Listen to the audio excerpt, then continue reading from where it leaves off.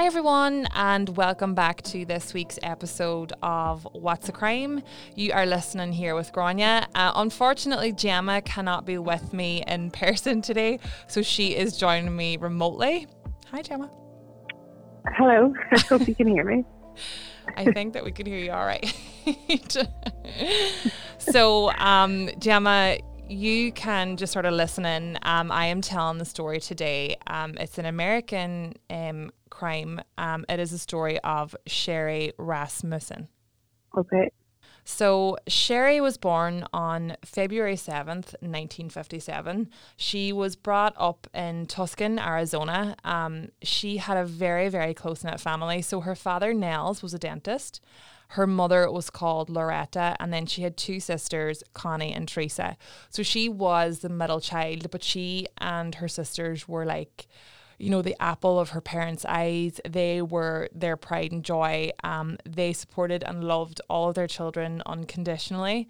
And Sherry and her sisters were also very close. So they were like, you know, really close as sisters, but they lived together at different points in college and stuff. And they were also very close as friends as well as sisters. Not like us. I wouldn't know how that feels. Good for her. Sherry was extremely bright. She was really, really intelligent, and she decided to pursue nursing. So she looked up to like her older sister Connie. She was also studying nursing. She attended La Sierra College, where she was only 16 as a freshman, because she actually skipped a few grades due to her high intelligence. She got her nursing degree whilst also working as a nurse in the college hospital, and she was then admitted to a master's program in nursing in UCLA. And she was only 23 when she was officially credentialed as a cardiovascular clinical nurse specialist, which is a huge achievement at such a young age. Yeah. Nels, which was Sherry's father, he purchased a condo for her in Van Nuys in August 1980. Nice. Sorry? Nice. I wouldn't mind that. I know. He sort of liked the neighborhood where it was. It seemed very safe, and the complex was relatively secure. So although it was issued in his name, their plan was that she would write a check to him every month equal to the mortgage payment. So although he was obviously really helping her out, she still wanted to be relatively independent, and that was their way of, you know, coming to that agreement. Okay. In May 1984, she met a man called John Rutten at her friend's party. So the first thing John noticed about Sherry was her good looks. So she was tall, she was very attractive. And when they got to talking, John sort of realised that there was more than meets the eye. She was not just, you know, extremely accomplished professionally, but she was nice, she was kind, they got on really well. And soon after this, they became a couple. John was delighted to call someone like Sherry his girlfriend, and the two married on November 24th, 1985. So, okay, and what was John? What did he do? John was like a computer. Okay, I have his job here somewhere, but a computer person. I have it here somewhere, but I can't remember exactly, but I'll get to it shortly. I think he was like an engineer or something. So John moved into Sherry's condo that Nell purchased. They were going to live there together. So it was like a middle-class community in the heart of San Fernando Valley. So Nels didn't exactly dislike John. He just sort of didn't feel like he was a great fit for Sherry. She was very focused and very driven. And from what I can sort of gather, Nels kind of, you know, he kind of seemed to think that John was sort of meek, you know, to find a better word. Like he was kind of undecisive, and but he did respect Sherry's decision and her choices, and he knew that she obviously loved John. On the other hand, John also found Nels, which was Sherry's father, to be quite intimidating. Like he was over 6 foot tall and broad, and he was very opinionated, and he was very, very protective of Sherry. Okay. On Monday, 24th of February, 1986, while John was getting ready to go to work, Sherry said she was thinking about calling in sick to the hospital. So at this point, she was sort of teaching classes and stuff. And she, like I said, at this point, she was only 27 years old. So she was extremely established nurse, and she had a very impressive career. She was a director of nursing at Glenvale Medical. John's job, this is where I was getting to.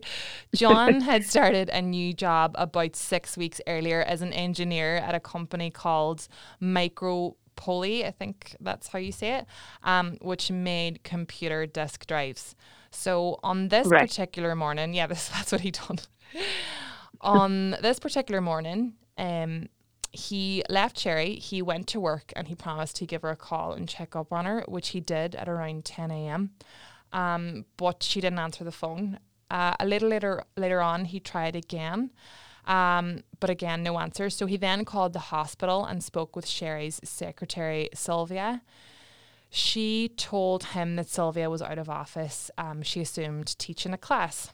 So he wasn't concerned. That Sherry was out of office? Yeah, that she was teaching a class or something. He wasn't concerned at all. He was more so a little bit sort of annoyed that she wasn't answering the phone. He finished work at around 5 p.m.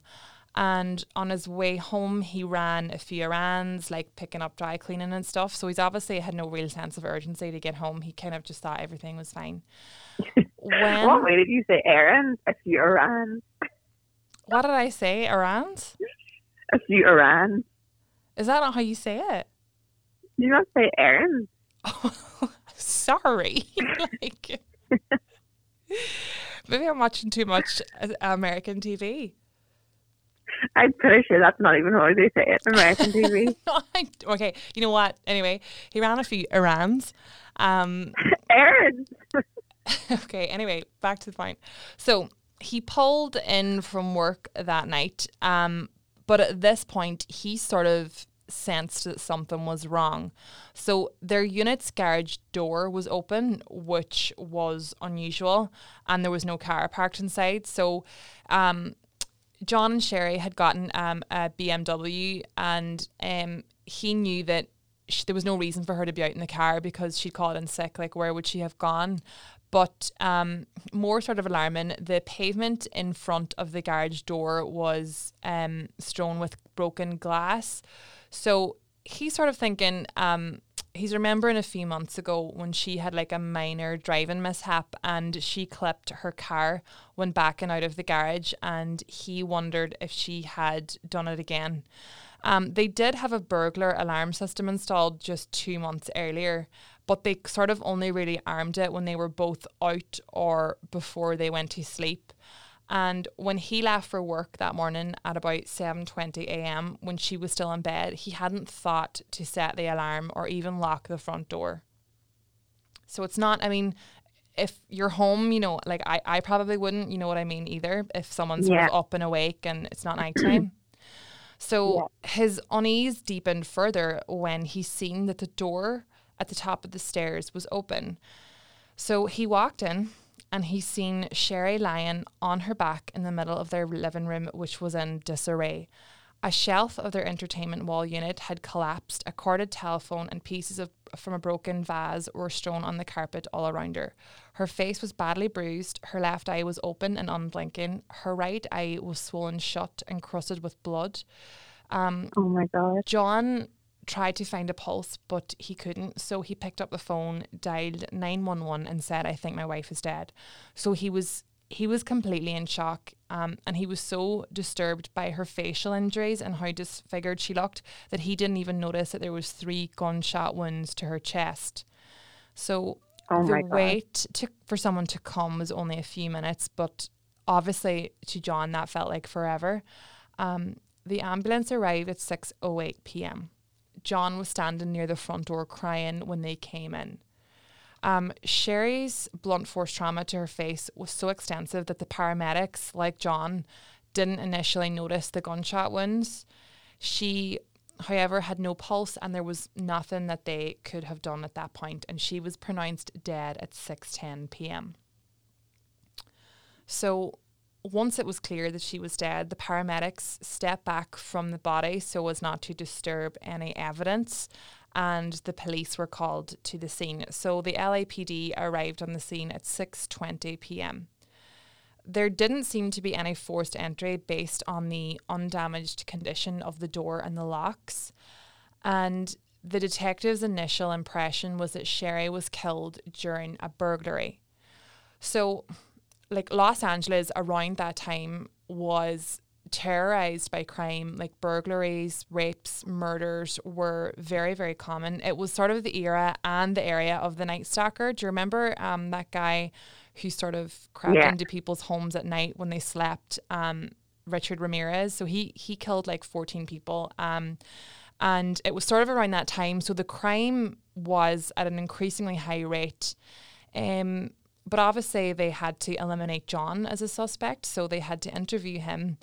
He was extremely distraught when they went to talk to him. You know, his emotional demeanor, his expressions, his physical reactions convinced the detectives that he wasn't involved in Sherry's murder. At 1 a.m. on the morning of Tuesday the 25th of February, Nels and Loretta, which was Sherry's parents, got a call. It was from Richard Rutten, who was John's father, and he informed them that Sherry had been killed. So their whole world stopped. Like, they were in shock. They were, of course, like, as you can expect, they were absolutely devastated. They also couldn't understand why it took John 6 hours, you know, for someone to let them know that their daughter was dead. Right now. I know, they were just so, of course, every emotion under the sun they felt, and he hung up and he went to get a flight straight to Los Angeles, but at that point all the flights had already left until the following day. So he was like, had I known, I could have got, you know, the flight before it was the last one. So they were just so heartbroken anyway. Yeah. So evidence of an intense physical struggle was nearby. There was blood smeared on the floors, on the walls. They found a multicolored blanket, which was a handmade quilt that Sherry had received from her grandmother as a Christmas gift one year. So it was a quilt that she had sort of made that had sewn like armholes and sleeves into it so she could wear it like a jacket. You know, like we would wear like snuggies, you know, around the house, like we call them now. In the days after the murder, the quilt was examined and found to have several bullet holes and gunpowder residue in it. So subsequent forensic testing supported that the quilt was wrapped around the murder weapon before the gun was fired as a makeshift silencer to muffle the sound of the fatal gunshots, because obviously they lived in a complex, like they had neighbours. Yeah. On examination of her body, a criminalist noticed a bite mark on her left forearm. He swabbed it for evidence, even though at the time DNA was not really a household term. There was no injuries to suggest that she had been sexually assaulted, and she also sustained 3 gunshot wounds in her chest in addition to the bite mark and her facial injuries. The third gunshot in the centre of her chest had the hallmarks of a contact gunshot wound, which meant that basically the gun was pressed to her body when the trigger was pulled. The coroners in that said that any one of the gunshots would have killed her.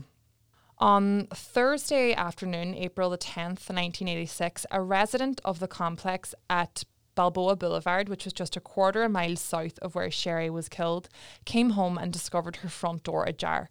Inside were 2 male burglars. The resident, who was a woman in her late 20s called Lisa Rivali, shouted at the men, obviously, to get out of her house.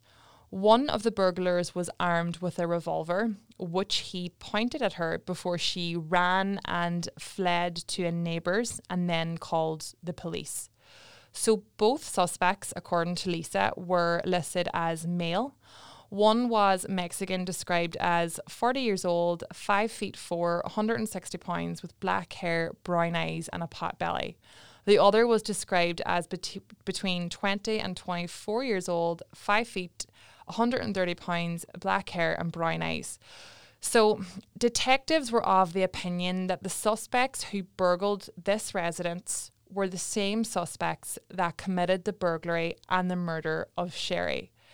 So this idea formed, And these men were sort of at the forefront of the suspects that killed Sherry. So unfortunately for Sherry, John and Sherry's family, the suspects were not apprehended and nobody was identified as Sherry's killer. Oh my God, they didn't get them? No, they didn't get them. Nels and Loretta, they initially funded a reward for information, which was publicised in October 1986 and then again November 1987, but nothing came of it. So they literally they did everything that they could to get Kerry's case constantly looked at, constantly in the media. They met with like a true crime best-selling author to get her interested in Sherry's case. They sent a letter to LAPD Chief of Police in 1988. His name was Daryl Gates. They begged him to intervene in her unsolved murder case because they didn't want any of the detectives to neglect any leads. They got no response from that. They called into different police departments to try and get information because they couldn't really get anything out of the LAPD. So on sort of researching this and talking about it, and when the family looked back, they sort of felt like they were treated differently than John because they felt like the police had spoken to John first, that they already had like a premeditated idea of what her family were going to be like, and the way Nels, because Nels was he was a tall man, he was very opinionated, he was very, what's the word, like he was intimidating, and she sort of felt like they already had an idea, and so therefore they were almost sort of froze out of all the information, which obviously is like they're her parents, they're her family, like her sister, and like I said, they were so close knit as well.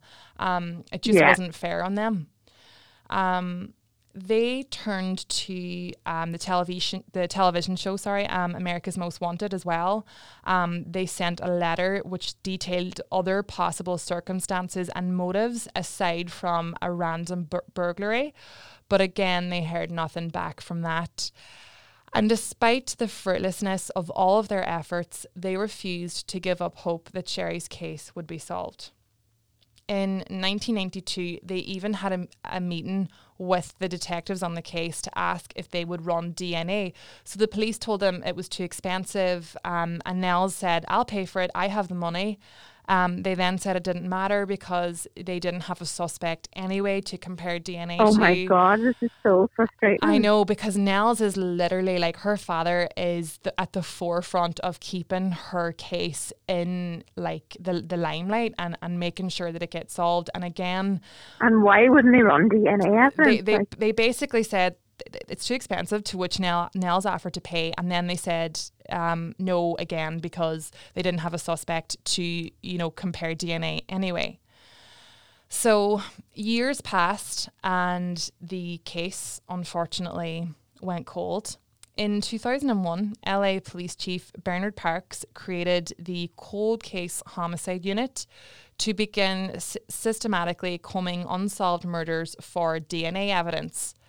So obviously the crime rate in LA, like I told you, was quite high. But by this time, 2001, it had really started to come down quite a lot. So they wanted to go back over all of the unsolved homicides. And obviously at this point, DNA was available so that they would be able to, get people that way. So 3 years after that again, a lady called Jennifer Francis, who was a criminalist with the unit, she pulled Sherry's case and she began sorting through what was there. So this was sort of a matter of routine, but the rest of what happened was not. So the crime report stated that a swab had been taken from the bite mark on Sherry's arm. So at this point, obviously, like I said, they could use DNA. So she called the coroner's office where they didn't have the swab on file. So they decided to search the freezers by hand. And miraculously, the swab was found. It was found in a manila envelope that had absorbed moisture from the freezer walls. And over time, the corner of the envelope with the case number on it had worn away. But they still could see her surname, Rasmussen, written on the front. So she ran tests and she got lab results back in late January 2005. So she ran the DNA signature through CODIS, which was the law enforcement database, and there were no hits. But the results did show something curious. The bite on Sherry's arm had been made by a woman. So this sort of completely turned Sherry's case on its head, because this whole time it had been theorized that 2 male burglars had broken and killed Sherry. So now they were discovering that it was a female that had bitten Sherry on that day. So Frances, who's the criminalist that found this information out, she took this result back to the cold case detectives, pointing out that if Sherry had been killed by a woman, it completely upended the theory that it was a burglary by 2 men gone wrong. So she's like, you know, this entire case should be reinvestigated, but the detective did not agree. He's sort of like, well, you know, probably one of the burglars was a female. And she's like, well, I mean, it's possible, but it's not really typical. And unfortunately for her, the evidence went back into storage, presumably forever. That was at least for another 4 years, until February 2009, when the Rasmussen case surfaced once again. So the detectives in the homicides unit, like I said, are given cold cases for review, in addition to the current murders that they're working, because, like I said, the murder cases had fallen off in Los Angeles in recent years at this point. So a Van Nuys homicide detective, Jim Nuttall, he had like a row of, like, they're called murder books. They're like books that have all of the information about certain cases, like photos, you know, transcripts, all of that stuff. Yeah. A detailed account basically of everything about the case. And one of the books that he had was for the Rasmussen case. And in reviewing it one day, he saw the same sort of contradiction that criminalist, that lady Jennifer, had seen, that the DNA report showed that the suspect killer was actually a woman, even though the whole time it had been theorized that it was 2 men that had killed Sherry. So he recognizes the significance of this DNA report from the moment he read it. So LAPD detectives, they don't get a lot of female-on-female homicides, nor really any home invasions committed by women, because, you know, obviously most of those are committed by men. So the fact that the narrative, you know, centered on 2 male burglars, it completely didn't line up with the new evidence that they'd found. So the first theory that comes to his mind before he's even gone through everything is a love triangle. You know, a woman killed a woman, like that sort of, he's thinking, what motives is here?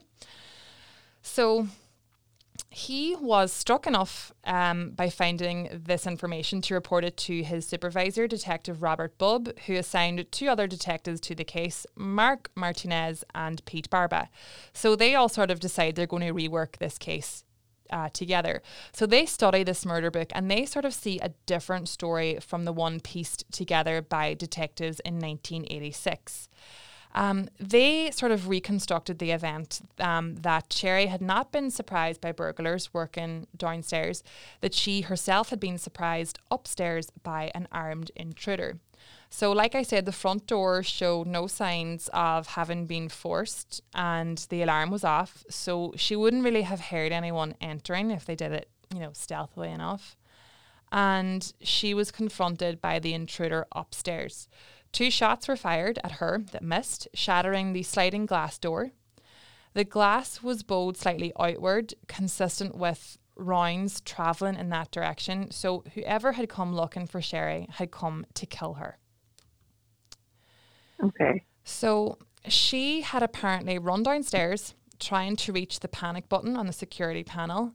Killer pursued her and stopped her before she got there. They fought savagely, and she apparently managed to briefly, wrestle her assailants, gone away, and then place her in a headlock. This is where the killer then bit her forearm to break free, picked up the heavy grey ceramic vase from the living room shelf and crashed it hard into her forehead.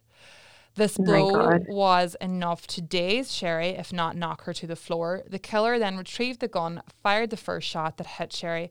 It went clean through her chest, and she would have had only minutes to live after this. So using the blanket to muffle the sound, the killer then fired 2 more rounds into her chest, finishing the job. So with all of the information, with the crime scene, with her injuries, this is what they summarised happened, which really fit more into the crime scene than the previous. Makes more sense. It makes more sense, exactly. And, you know, the DNA work showed without a doubt that the killer had been a female. So the Van Nuys detectives wondered what woman in Sherry's life wanted her dead. So the detective called John Rutten, first of all, which was Sherry's husband, and interviewed him over the phone. He asked John if there was any woman in his past with him that Sherry might have had a conflict with before her murder. So he's sort of like, not really. Like, I did tell the police all those years ago that before me and Sherry married, I was involved in a on-again, off-again relationship with a woman called Stephanie Lazarus. So John said that Stephanie had been a police officer and joined the LAPD before he met her, before he met Sherry. And as far as he knew, she still worked there. He said that, you know, he didn't believe Stephanie had done anything wrong. He was like, we were really good friends. I don't think she would have done anything. But she has been Nell's theory from the very start. Nell's being Sherry's father. Sherry's father, okay. Yeah. So the detectives are like, okay, so they type her name into the online LAPD directory and find a listing for a detective named Stephanie Lazarus. So the directory indicated that she was currently assigned to the Commercial Crimes Division of Parker Centre, LAPD headquarters, downtown. So she wasn't just a cop at this point. She was an esteemed detective. She had been promoted and commended many times over the years for her work.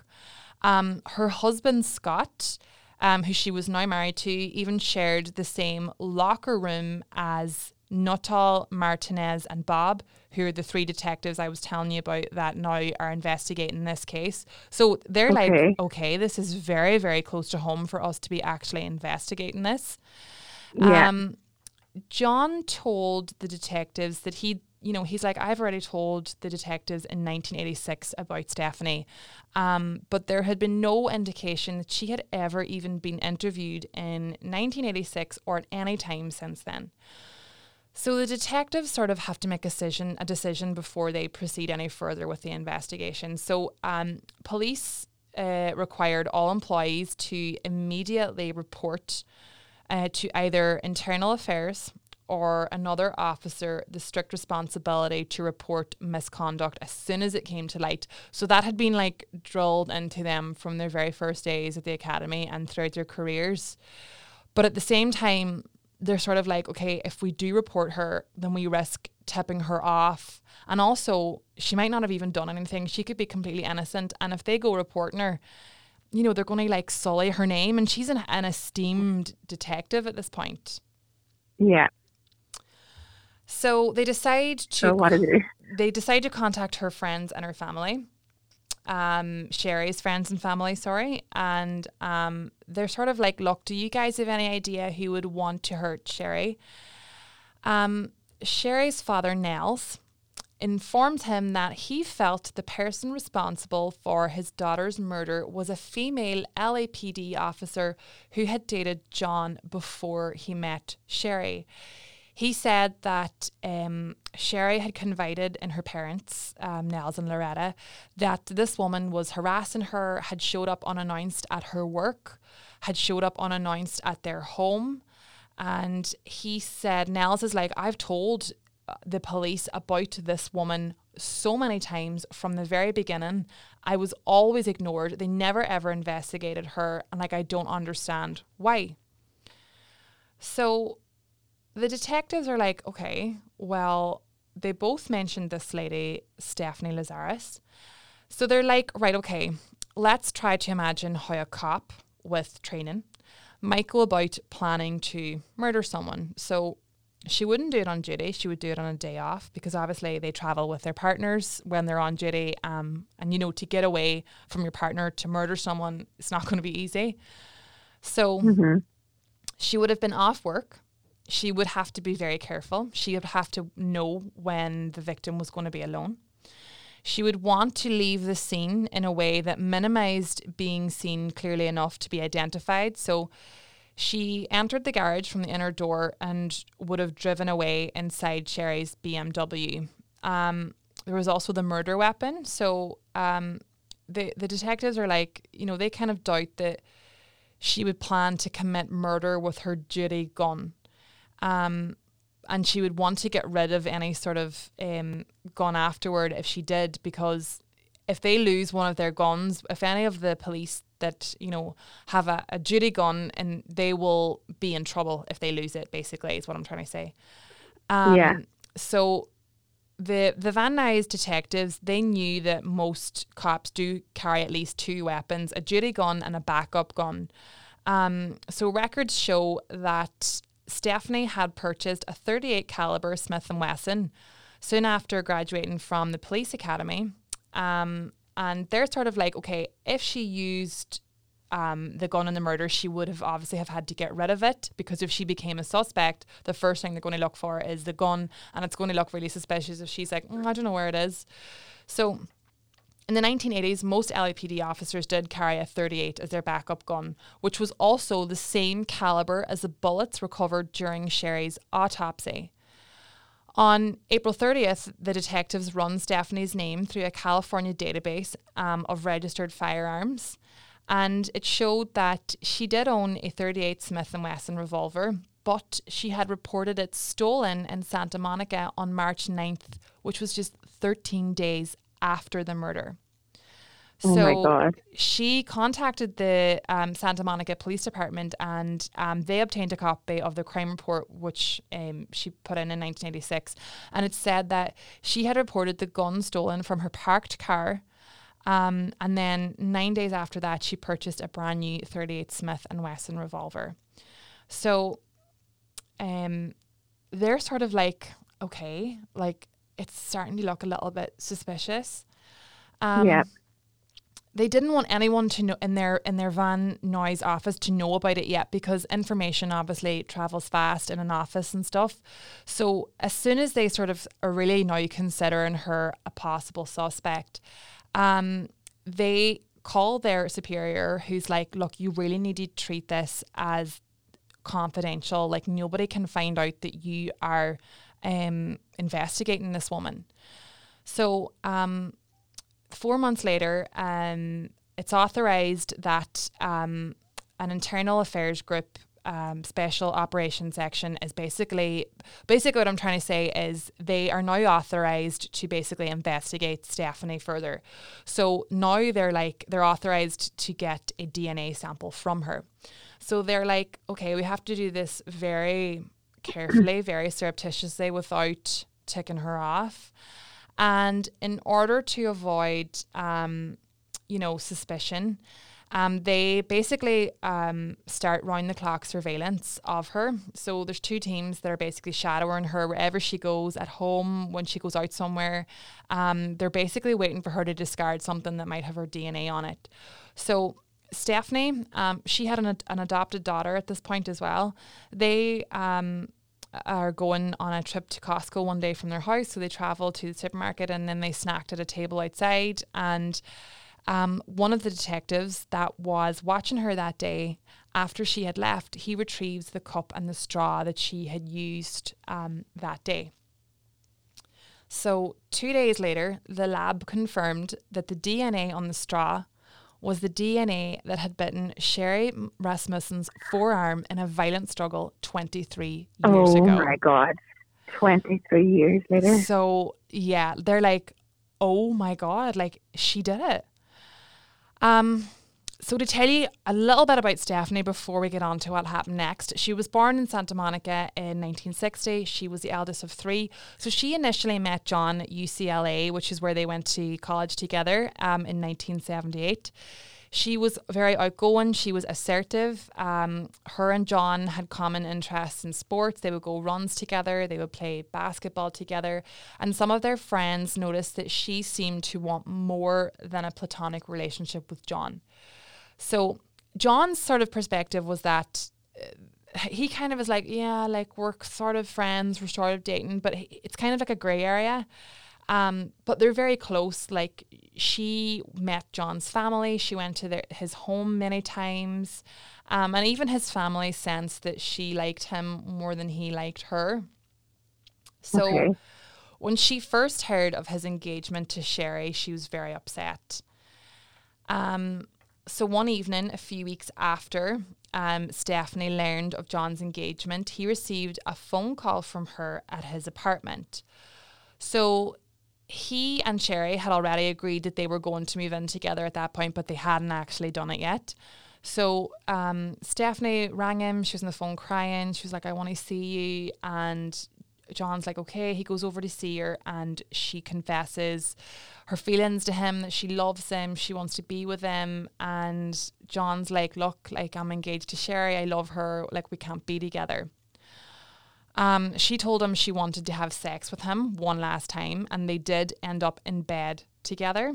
Oh my God. I know, John. And John sort of didn't tell Sherry about the encounter. Obviously, he's trying to like... Obviously? Yeah. This is a prick. Sorry. Well, it's true. Well, it's true. So Stephanie then goes to visit Sherry at Glendale Adventist Medical Centre. So this is where Sherry works. So Sherry recounted this visit to her parents about how John's ex had come to her office uninvited. She said that the woman wore a tight top and shorts and was dressed, quote, very provocatively, unquote. And she thought that the woman wanted to show her that she worked out and was in top shape. So she told Sherry that John had come to see her and that they had had sex, and that she's like, I know what John wants. I know John so well. When this marriage fails, I'm going to be there to pick up the pieces. Just really horrible. Like, you know, Sherry sort of is really, really upset. She actually goes home crying, her secretary Sylvia said. So she obviously goes home. She confronts John. And she's like, look, what happened here? And he's like, okay, he admits his infidelity. He said he'd made a terrible mistake and he begged her for forgiveness. So she agrees to move on and leave Stephanie in the past. So John's like, look, she's like, look, you need to contact this woman, completely end things. And he's like, no, like, I'm just not going to contact her again because I feel like it might add fuel to the situation. So I'm just going to let it lie. However, that wasn't the only time that she barged back into their lives. She showed up at their home unannounced on 2 more occasions. So one when John was home, and she showed up with like ski equipment and asked John to like wax them or something, and he was like this is where I get where like wax her ski equipment. Like what? Can you not hear me? No. She asked John basically to do her a favour, and he does, which is where I get where, you know, Nels is like, oh, he's a bit wishy-washy, like he's a bit sort of meek, because Sherry is standing there being like, no, don't do it, don't take this off her, like don't do her this favour, and he's like, oh, I'll just do it, like it'll be, you know, I'll basically sort of... No, you actually slept with her when you're engaged. I know, like, I know. She's not like near my house. She's not, why are you doing this for her? Exactly. So, and then she showed up another time at their house unannounced, and John wasn't there, and Sherry, having more backbone than John, tells her to get out and leave their life.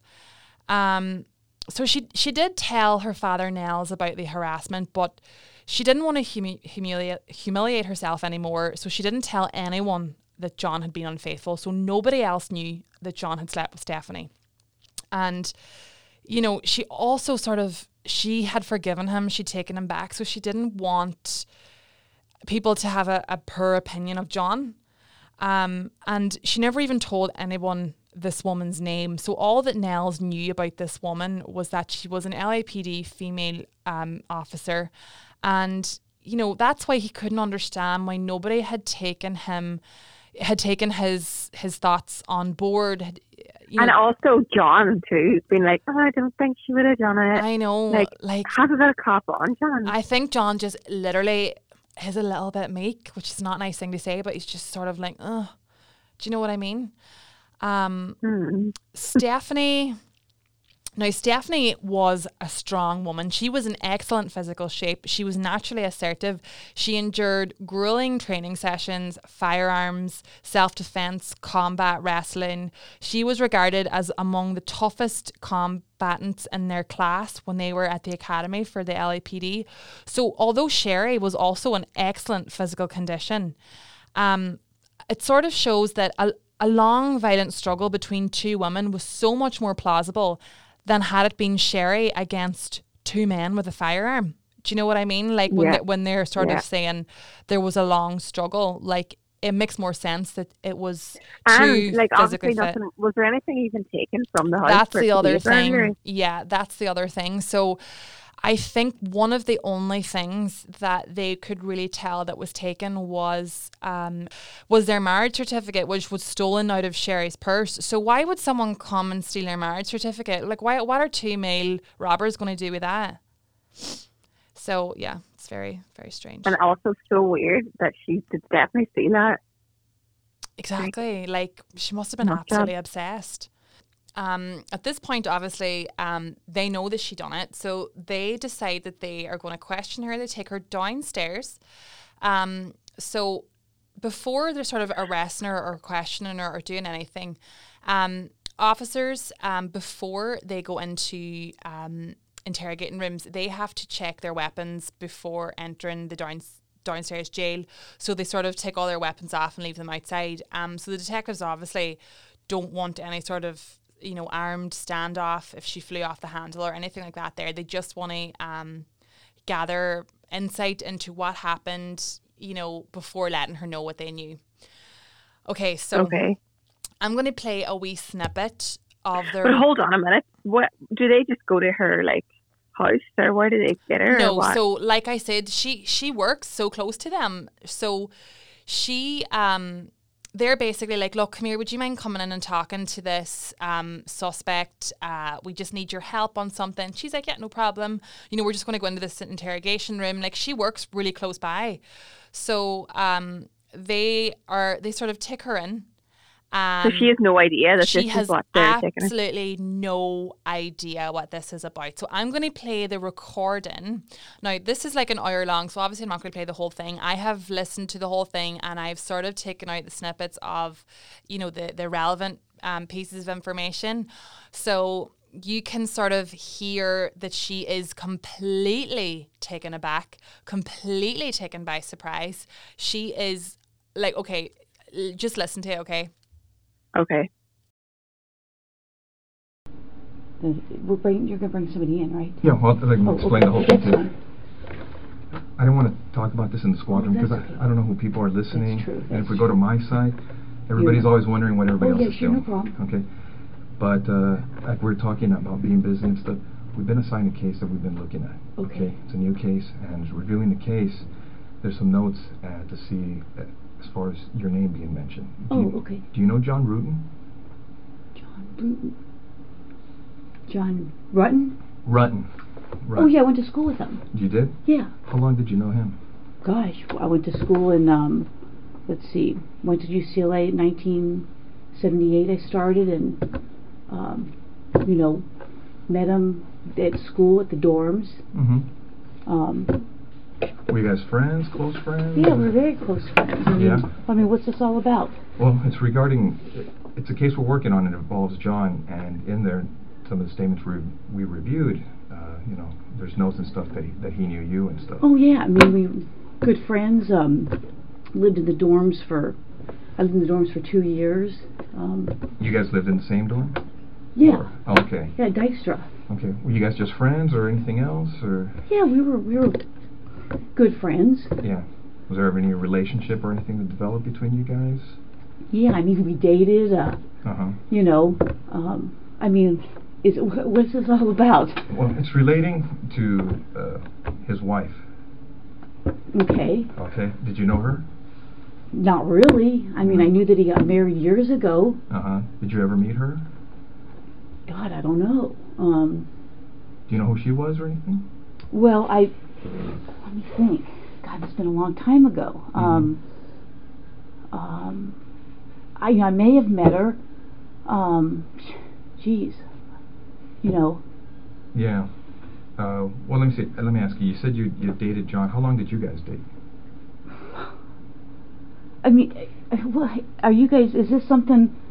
I mean, you said I was going to interview somebody about art, and how you guys are. Here's I mean, Stephanie. Here's the situation. Is basically, we knew that this when we saw this in this chrono that maybe there was some relationship there. That's what the chrono seemed to indicate, and we didn't want to come up to you at your desk and ask those kinds of questions or do anything. You know how up there people can see what's going on if you go into an interview room or people are in there getting supplies. Okay. I mean, so we wanted to afford you some privacy, some confidentiality to talk about this because we thought it might be something. You're married to someone else, obviously, and so forth. And I mean, what's this all about? I mean, well, let me ask you.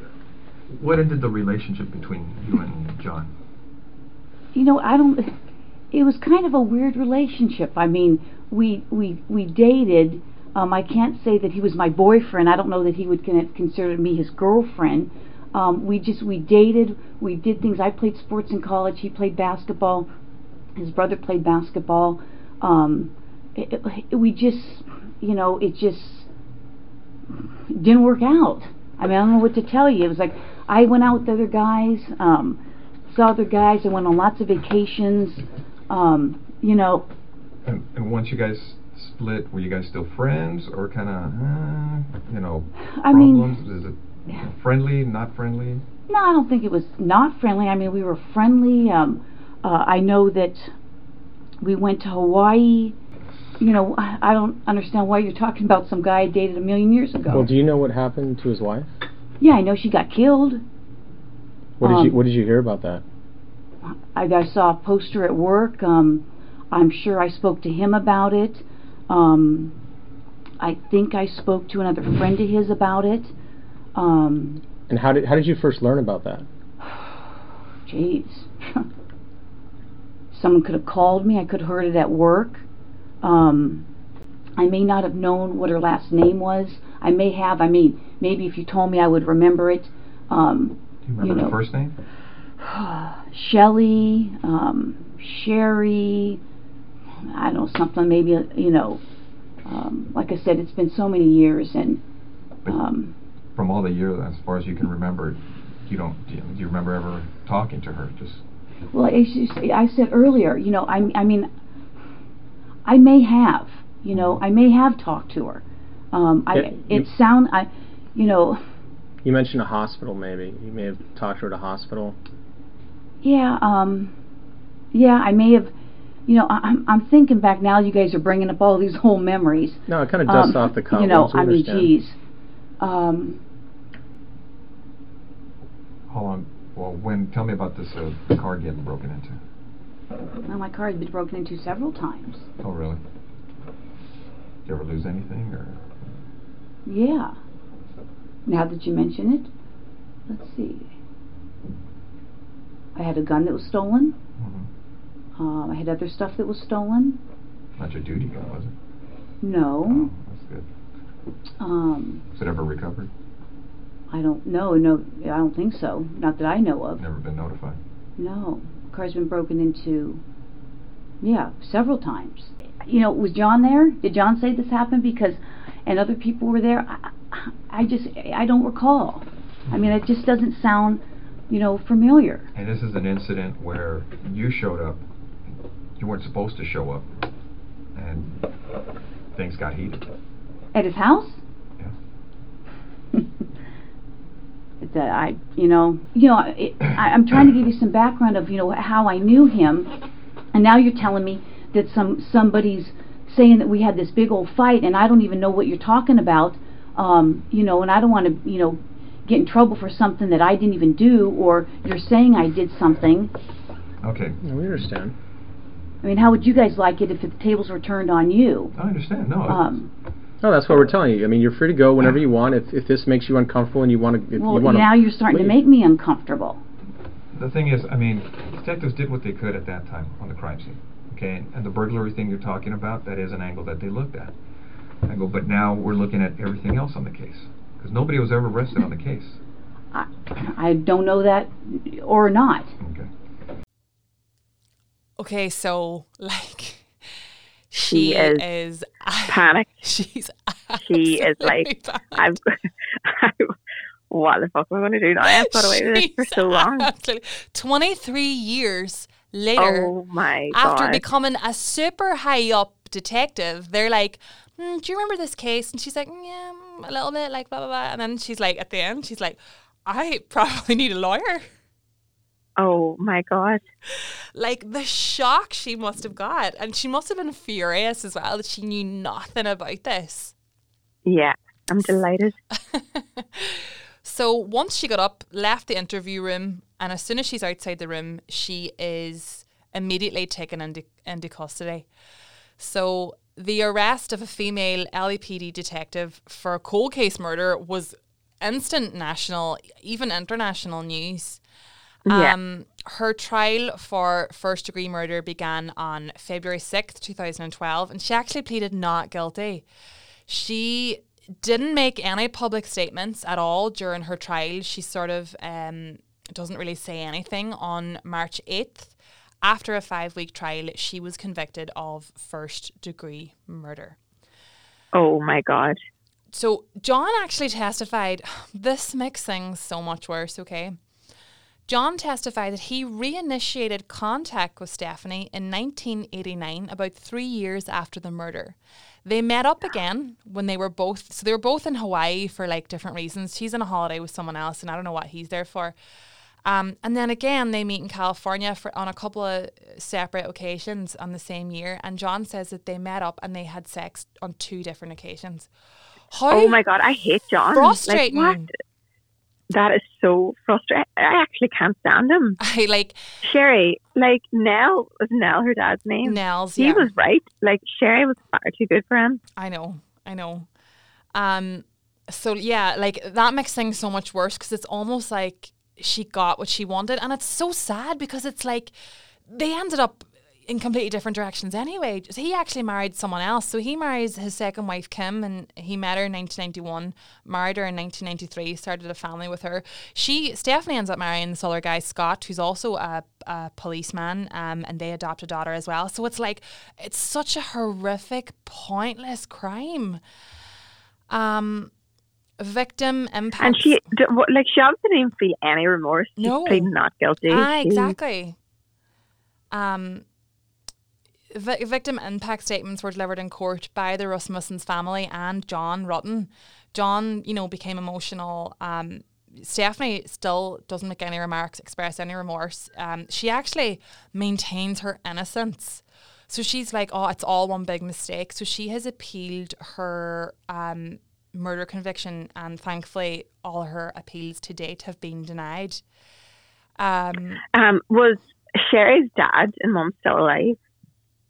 Yes, they were still alive. Oh, great. Yeah. So Nels was like, I saw Finally. this from the very beginning. If Yeah. someone had have listened to me, they actually requested an investigation into the LAPD and its investigation into her murder in 1986. Yeah. For more than 30 years, the LAPD has consistently denied any cover-up in the case of Sherry Rasmussen. They never acknowledged that their investigation was mishandled or influenced in any way by the possibility of the fact that the law enforcement personnel was involved. But even, remember I said that the girl that found the evidence, all those years later, that was even brushed aside. that was completely brushed aside again. And she actually went on to say that she feels like she was reprimanded for trying to get that detective to look into it again, and she was sent to like see a psychologist. They were basically like, look, you're too emotionally. And she's like, what? Like, I just want this case re-looked at. And they're like, no.